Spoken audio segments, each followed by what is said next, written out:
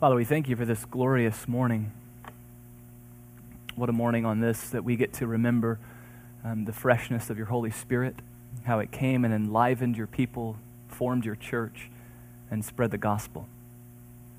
We believe that same Holy Spirit is moving and active today in our world and in King of Kings. And so we would pray that you would continue to do little versions of Pentecost all over this city and this land, for we desperately need it, Lord. And we pray that you would do it at King of Kings.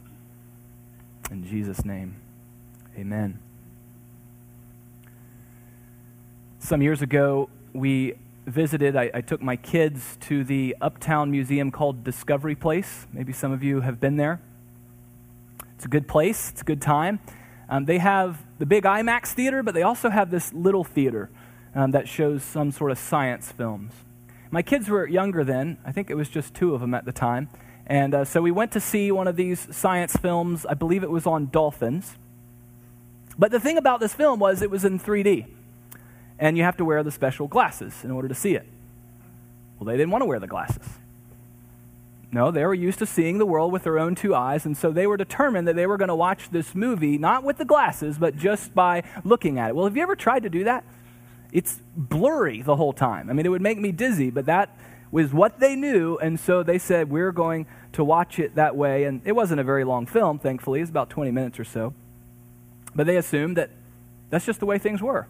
The blurry dolphins swimming around. Well, this morning and next Sunday, we will wrap up our study in Ephesians that we started back in September. And it's sort of like saying goodbye to an old friend. I mean, not goodbye, it'll still be around, but I have very much enjoyed studying this book and preaching it. I hope that you have been blessed by it as well. One of the main things that Paul offers us in this letter is what Darrell Johnson calls an alternative reading of reality. An alternative reading of reality. You see, most people go through life seeing things in 2D, two dimensions. But what Paul has shown us in Ephesians is that there's actually another dimension of reality. And if we don't learn to see things in 3D, then we won't see our lives very clearly. Things will be quite blurry. But here's the tragic thing, we won't even realize it. We'll conclude that this blurry 2D version of life is just the way it is. Well, back in September, we looked in detail at this phrase, the heavenly places. Maybe some of you were here for that and you remember that. Well, this phrase, the heavenly places, shows up multiple times in the letter of Ephesians. And as we looked at it, it's not just heaven, the place where we go when we die. Nor is it the place where God dwells, as if he's up in heaven and we're down here on earth. The way Paul uses the word, it's unique, but it refers to something more than just heaven. One way to interpret it might be the invisible dimension of reality.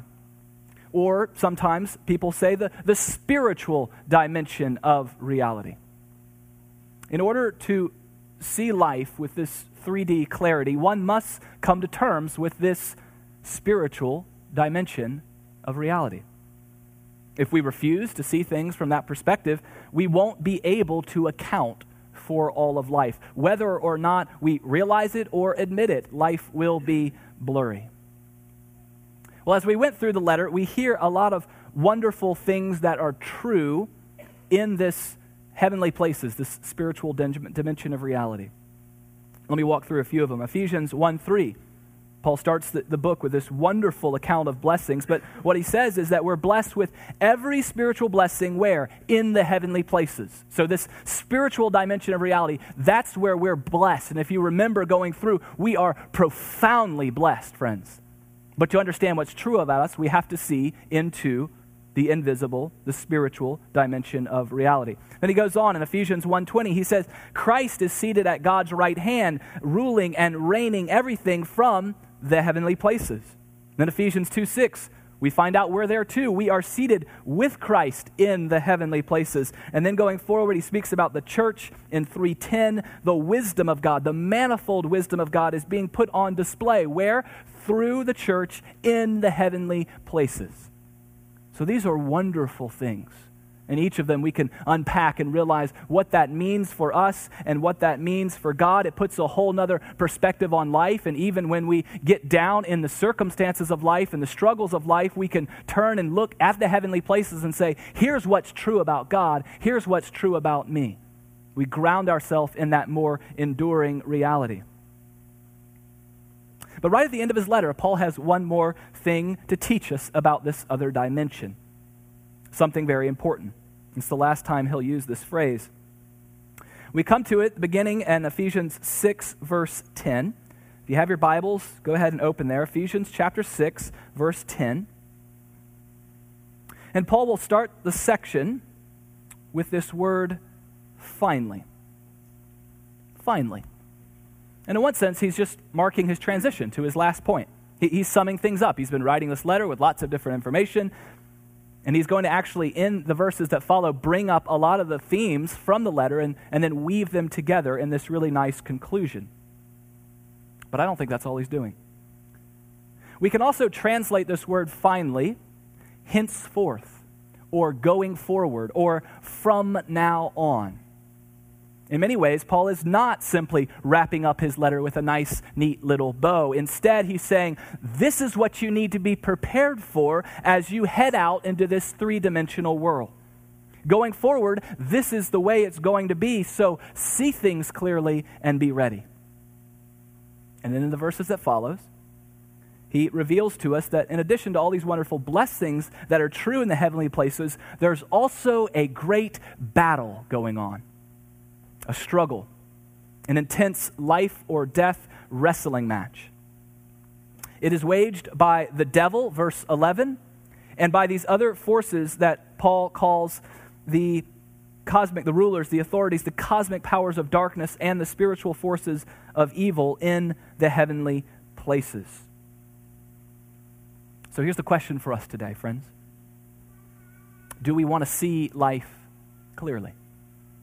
Do we want to understand and navigate reality as it truly is? Then we must come to terms with the spiritual evil at work in the world, or what Christians often call spiritual warfare. Now, to believe in this is to put ourselves outside the mainstream culture. Our culture is a bit schizophrenic in its approach to spiritual evil. On the one hand, many modern people, informed by this naturalistic worldview, deny there could be any such thing as a devil or demons or spiritual beings. That's an old-fashioned idea, we think, and we've moved on from that. We can explain evil in purely natural terms. But can we? Can we really offer a sufficient explanation for the Holocaust in sociological terms, in studying the rise of Hitler? Will that really account for everything? Can we really make sense of the Rwandan genocide by just studying the underlying historical tensions between the Hutus and the Tutsis ethnic groups, and then we'll get a whole picture of how and why that happened? Can we really understand why Sandy Hook Elementary School experienced unthinkable violence against children simply by using psychology to diagnose the perpetrator? I don't think we can. I think those things can be part of the explanation, but some of our greatest tragedies beg for a larger explanation. They point us to this sinister power of evil at work in the world, even if the culture denies it. So on the one hand, our culture dismisses spiritual evil. But on the other hand, we're still obsessed with it. I want you to imagine 500 years from now that some historians went back and they wanted to study 2016, when we're living. And the way they did that was to look at some of the cultural artifacts that we're producing to understand what we're really thinking about. And what they had at their disposal was lots of TV shows and movies. They would conclude that we were a people very consumed with spiritual evil. Looking back a little bit, you have The Exorcist, you have Poltergeist. More recently, you have Twilight, Harry Potter, Once Upon a Time. And I hear there's a new show out called Lucifer.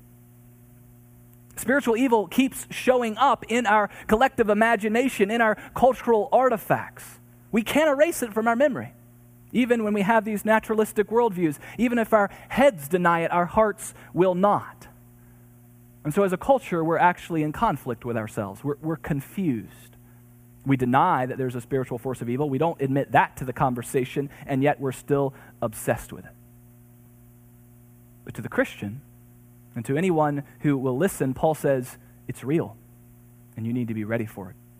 You don't need to be afraid of it, but you need to be ready for it. Ephesians 6 is famous for the armor of God, and we're going to look at that next week. This morning I want to ask 3 questions about spiritual warfare by way of introduction. The first question, who is not really our enemy? Who is not really our enemy? Second question, who is our enemy? And third question, how do we resist him? So first, who is not really our enemy? Look at verse 12. For we do not wrestle against flesh and blood, but against rulers, powers, authorities, powers, and so on. Flesh and blood is just another way to say humans. The great struggle of the universe, Paul is showing us, is not actually between human beings. A 2-dimensional view of reality says that it is. In 2D, all we can see is other human beings. So, therefore, she must be the problem, or he must be the problem, or the liberals, they must be the problem, or the conservatives must be the problem, or no, it's my spouse, he's the problem, or my child, or my boss, and you see how it goes. That's where we struggle in 2D, with each other. We actually make each other the enemy. Well, Paul is not denying that there are legitimate conflicts between human beings. He's not denying that human beings can really do bad things, can really be part of the problem, and in some sense, yes, they're the enemy, but he's just saying, really, in a 3-dimensional view of reality, there's a larger enemy, and he's at work in every situation. That's where the real struggle is. So think about Paul for a second. He had lots of human enemies. As he wrote this letter, he was in a Roman prison cell, and so he easily could have said, hey, the Romans, those guards out there, they're my enemy. Or even more, the Jews who were jealous of him and opposed his message, they put them in jail, and then they're the enemy. But Paul knew better. He knew that the real enemy was this spiritual force of evil. That's where the real battle was happening. As a country, as a culture, right now, we are in an intense season of blaming. Our state is suing the federal government. The federal government is suing us. We're in this intense season of blaming, of pointing fingers. Part of that is this election cycle. Part of that is this rapid change in sexual ethics and norms and the stress that it's putting on our culture. And it's very easy for a Christian to point our finger and say, they're the problem. That group over there, it's their fault. Let's get rid of them somehow. Let's fight against them somehow. And that's how we define the struggle. But Paul is reminding us that's not where the real battle is. There's a deeper struggle happening in the spiritual dimension of reality. And if you want to understand anything, but particularly this cultural moment that we're in, we have to read it through the view of this spiritual dimension of reality. It's not just against flesh and blood that we're fighting. And so for a Christian, whatever your perspectives are, we need to be ones who can slow ourselves down a little bit and not just begin to hurl the Molotov cocktail over at the other side, but say, wait a minute, there's another enemy, there's another battle, and how does that inform us as we go forward? That brings us to our second question. Well, who is our real enemy? Paul has shown us a spiritual force of evil. Verse 11, he calls it Diablos, the devil. Verse 12, he gives a longer list, including these rulers, authorities, powers, and so on. The relationship between the devil and these other powers, rulers, authorities, cosmic forces, it's not spelled out. So perhaps the devil is like the prince, the one really in charge. That's often how we imagine it, and these other beings work for him, but we don't really know. Often at times there's attempts made to rank the different types of demons, to give a more precise identification, and the reality is that's speculation. There's just not a lot we can know in terms of who these forces are and how they operate. But there are some things that we can say with confidence, and I think these are actually the more important things to know about our enemy. These spiritual forces of evil are personal. That is to say, they have their own existence and they have their own intelligence. Some theories have been put forth that these forces that Paul speaks about are not personal, but just an expression of evil embedded in human structures and institutions. Societal evil, you might call that. And that certainly appeals more to modern sentiments, but that doesn't make the best sense of the evidence. From what Paul says, from what Jesus says, evil is personal. It has an existence of its own, it has an intelligence, and most importantly, it has a personal hatred. The devil and his forces of evil are resolutely against God. They hate God. They hate Jesus. Some have even pointed out that really it's not even about us. The hatred is really for God, for Jesus, but since they can't touch God, Jesus, then they go after what's precious to God and Jesus, which is us, human beings in general, I would say, but specifically disciples of Christ. So they're personal. Something else we need to know about our enemy, and this is critical, he's not equal to God. He's not equal to God. This is not yin and yang. This is not the force and the dark side where the two forces balance each other out. The devil and all other spiritual forces, whatever they are, we know for certain that they are created. That's critical to understand. They are created. God created them. Now, he created them good, and like us, there was some sort of rebellion, but they remain creatures. And right now, for reasons we don't fully understand, God allows the devil and his forces to operate in the world. But it's completely under the sovereignty of God. God's not struggling with Satan to beat him and to finally win the day. Satan is absolutely no match for God. Why this is going on in this way, again, we don't fully understand, but I think we're the issue. God is doing things in the way that he's doing them because he wants to save us. He wants to redeem that which he lost. But don't think for a minute because God's kind of taking his time and hasn't completely vanquished Satan that he can't beat him. That would be an incorrect conclusion. If you want to think about, well, who would Satan's equal be, probably the best candidate would be Michael the Archangel. That both of them are these created beings with a lot of power, but they're both creatures. None of them are equal to God. So we've seen the spiritual evil, this enemy is personal. We've seen that it's no match for God. They're created, whatever they are. Finally, we see that spiritual forces of evil, they're not earthly powers, but they do work on earth.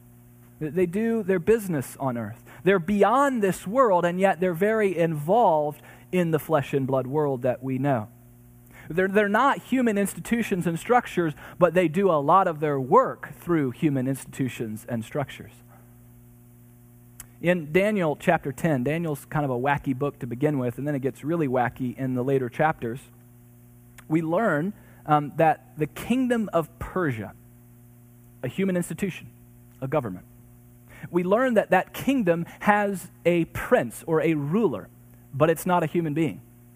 It's a spiritual being of evil, and that being is resisting God's purposes. And then gets even more wacky. In comes Michael the Archangel, and he actually has to step in and fight off this spiritual being associated with the kingdom of Persia. This is the kind of stuff that's going on behind the scenes. It's really weird in the same way that when you put on 3D glasses, you look really weird. But it actually helps you see clearly. So friends, when we look around at our world, at our city, and we see human institutions and structures like the cultural ones, like multinational corporations, governments, political parties, economic systems, human traditions, religions, yes, even churches, we need to realize that these are a battlefield for the spiritual forces of evil. I think a lot of times when spiritual warfare is talked about in evangelical circles, we think about it simply in terms of personal temptation. And indeed it is that. But it's more. We need to be aware that there's this scheming going on in these larger ways. I think much of the time the devil does his best work through human structures, and he's quite content to hide behind the scenes and let us blame each other and fight each other. But all the while, he's behind the curtain manipulating these institutions to carry out his plans. But just like it is for us in personal temptation, it's not always easy to see, because he is an expert at deception.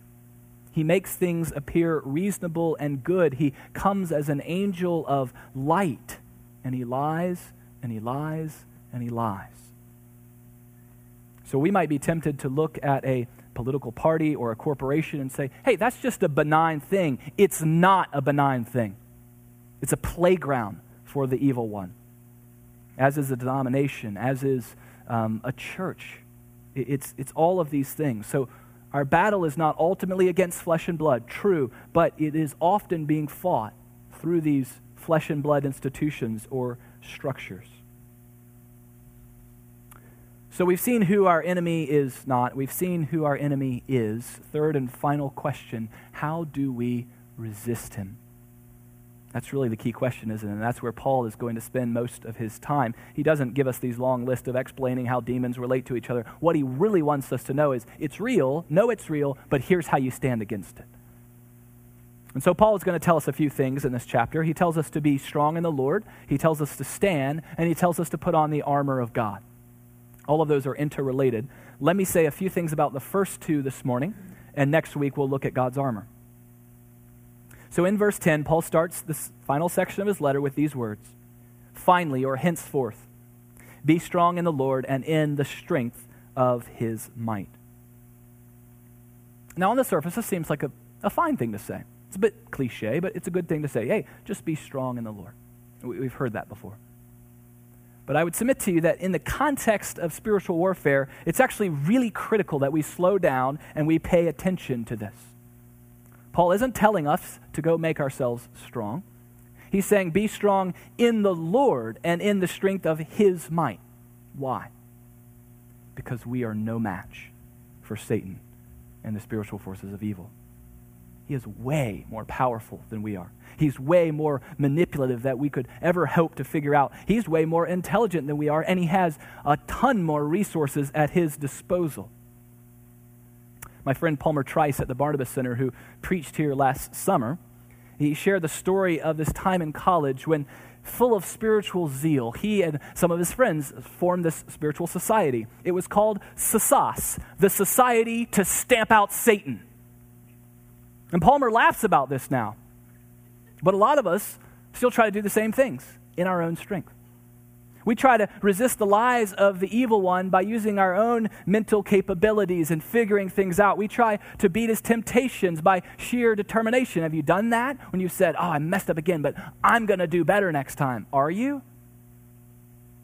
We try to take on human institutions. We try to take on evils in society with great zeal and passion. And again, it's not bad that we have these desires, but we need to realize how weak we are. We're no match for Satan. But God is. Remember, Satan and Jesus, they're not equals. God the Father, God the Son, God the Spirit are uncreated. They are eternal. They are absolute in their power and sovereignty.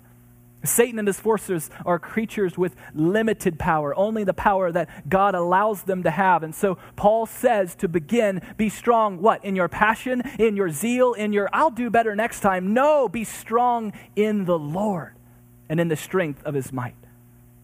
That's where the battle starts. That's where we find our strength. Now, what's the first step to being strong in the Lord and his might? What's the first step? Anybody have any guesses? To admit we're weak. To admit we're powerless. That's why Jesus begins his whole Sermon on the Mount by saying, blessed are the poor in spirit. Blessed are the ones who know they don't have what it takes. Because when we admit we're powerless, when we admit we need lots of help, it creates this dependency on God. Not this, oh yeah, I did that once at a retreat, a dependency on him, but this moment by moment dependency on him where we can truly express that song, I need thee, every hour I need thee. For the Christian, it is dependency on God that is our source of strength. Not, we start with that and then we move in on. No, every moment it's dependency on God. We think about strength and power as I can do it on my own. The Christian version is completely different. It's this relational view of power where in relationship to God, you have strength, you have power. So be strong in the Lord and in the strength of his might. That's where Paul will start us. Then he goes on, he tells us multiple times to stand.